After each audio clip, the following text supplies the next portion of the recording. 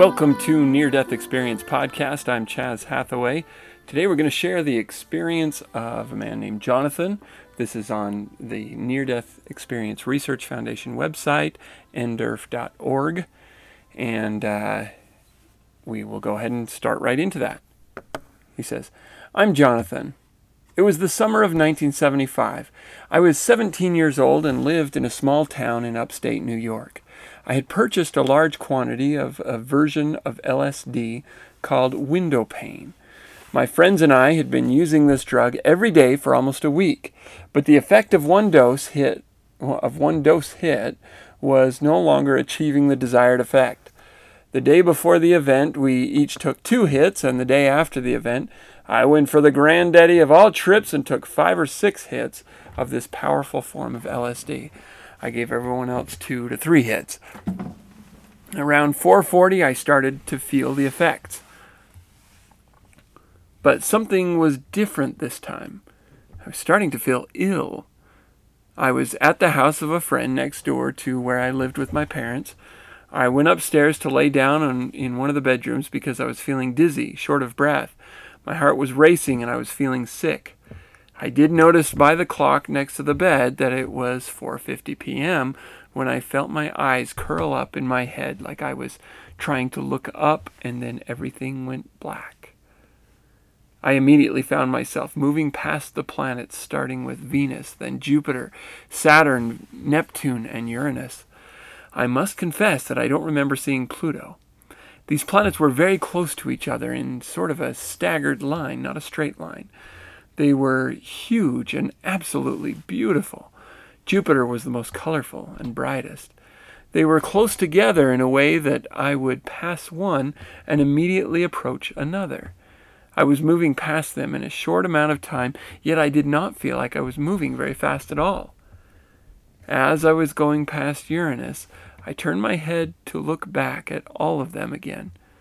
They were just so incredibly beautiful. When I turned my head to look forward to where I was going, my final destination was well in view and also caught me by surprise. I was approaching a wall of clouds that were in the shape of a horseshoe. I came to stop at the entrance of the size of this wall of cloud, and the size of the wall of clouds was impressive, and I can estimate its dimensions. It seemed to be around 100 feet deep and wide, and perhaps twice as tall. I couldn't see through it. It was purple in color at the bottom, and as I looked up, it got both brighter in color and intensity. Purple to lavender to blue, then light blue to white at the top, and billowy like the top of a storm cloud that is reflecting the afternoon sun. I should mention that I had no control of my movements. I was moving to that position.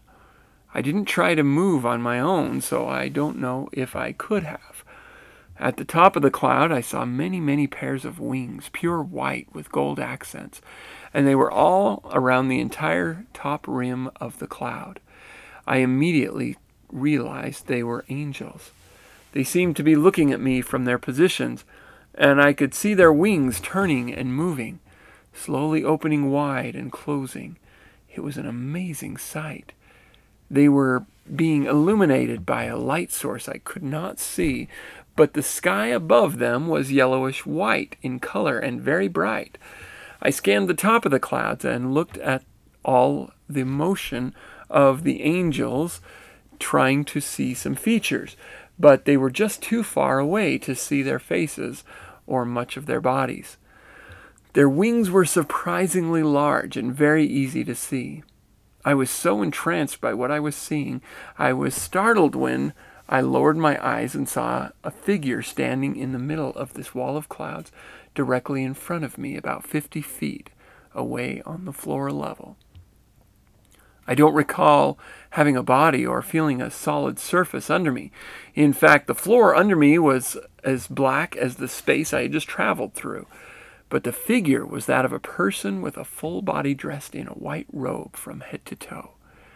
The light from above illuminated this figure, but the hood hung far enough over the head to cast a shadow on the face so that I could not see any detail on the face. I could see his arms were hanging down by his sides, but outstretched so that his hands were about a foot from the sides, with the palms pointing towards me. Neither of us spoke verbally. In fact, there was nothing but silence during the entire event. But as soon as I cast my eyes on this figure, I was overcome with a feeling of love and joy that is too great to put into words. Then my mind was filled with knowledge and answers about my existence and the meaning of life, and I remember saying to myself, now I understand. Now I get it. It's so easy. At that moment, I knew why I was born and what my purpose was in God's overall plan. And I knew that it was very uncomplicated and simple. I then also realized without a doubt that the figure before me was Jesus. After a few more moments of voiceless communication, my next recollection was waking up on the bed I had been laying on. And oh, what a terrible feeling it was to be back, being away from where I'd just come from. I remember yelling, "No!" and closing my eyes to try to get back there. But of course I couldn't. I looked at the clock. It was 5 p.m., maybe a minute or two after. I got out of bed and realized that I felt great. The effects of the LSD were completely gone. I walked over to a mirror and noticed that my pupils were normal. LSD causes the pupils to dilate big time, even in bright light. We often kidded each other that we had 8-ball eyes. I could hear my friends carrying on in the background, still tripping, and I thought to myself, great, I don't feel the joy I just experienced anymore, and I'm not tripping anymore either. I actually walked home and had dinner with my parents.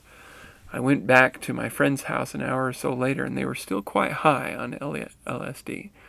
Remember, I had taken twice the dose they took, and the effects were completely gone. When I came back from my near-death experience, the knowledge I was given during my brief stay was completely removed from my mind. But I was able to recall, even to this day, 24 years later, exactly what I saw, that I was given knowledge, and how I reacted. One more fascinating piece of information. 10 years after the event, I was learning about Daniel in Psalms in a Bible class, how God commanded Michael the archangel to save Daniel from the lions.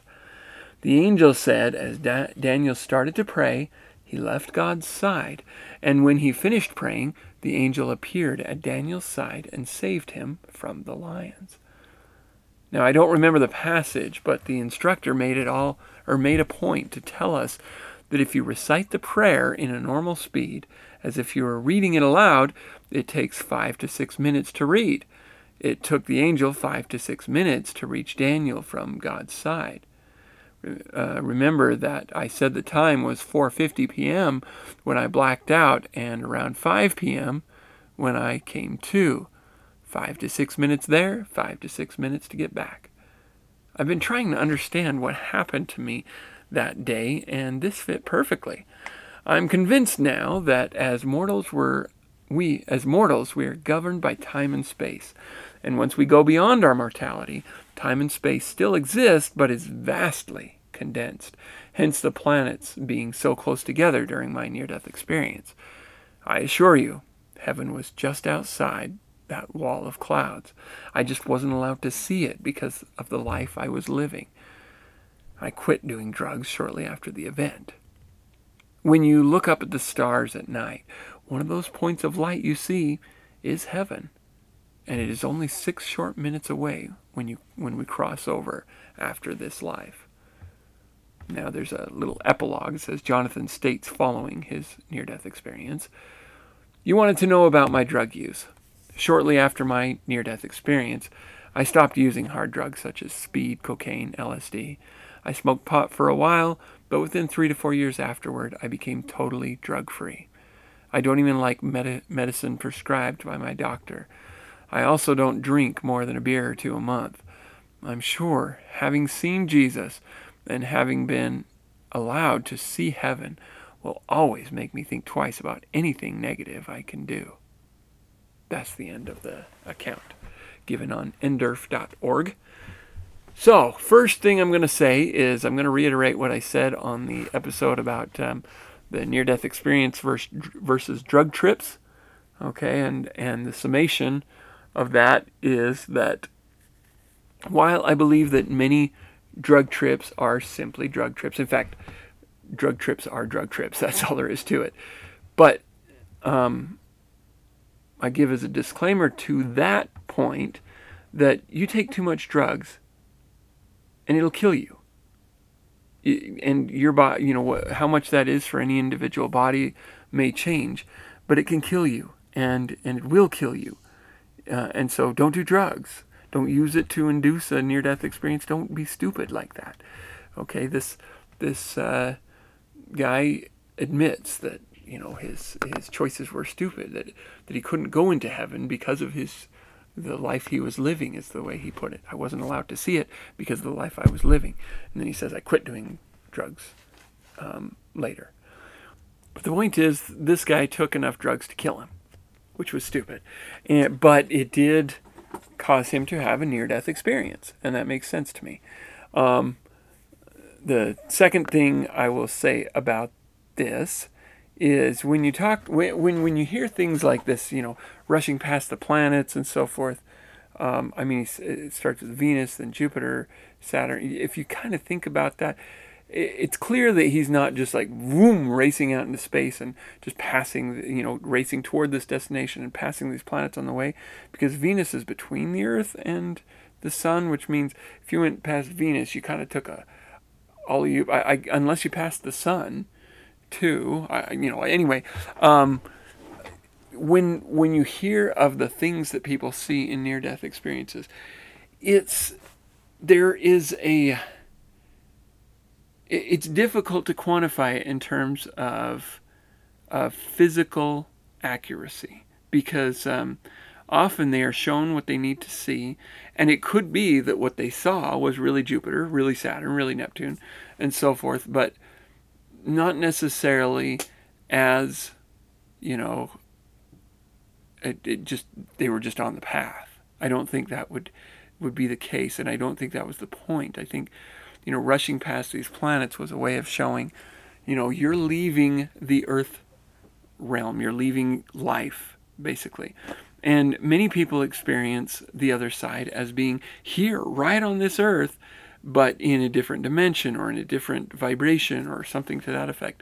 And while there are many, many who race out into space and then go to the light, or they race out into space and then come back and then go into the light, the point is not so much, he says, if you look up, you could, one of those stars is heaven. That sounds to me like an interpretation of his experience. Now, if he was told that in his experience, that's probably a different matter, by this personage who he says is Jesus, that, I'm more inclined to consider the possibility of that idea. But I suspect because he rushes past these planets and then reaches this place that's bright and beautiful and therefore is heaven. That sounds to me like a conjecture based on his experience between what science has shown us and what other near-death experiences say. It seems to me that is probably one of these things where you're shown different things, you see different things, but it's not necessarily that these things are being portrayed in the physically accurate sense, just like the planets and so forth. Okay, and I do find it funny that he says, I don't remember seeing Pluto. Like, there's Pluto getting left out again, poor thing. Kind of, anyway.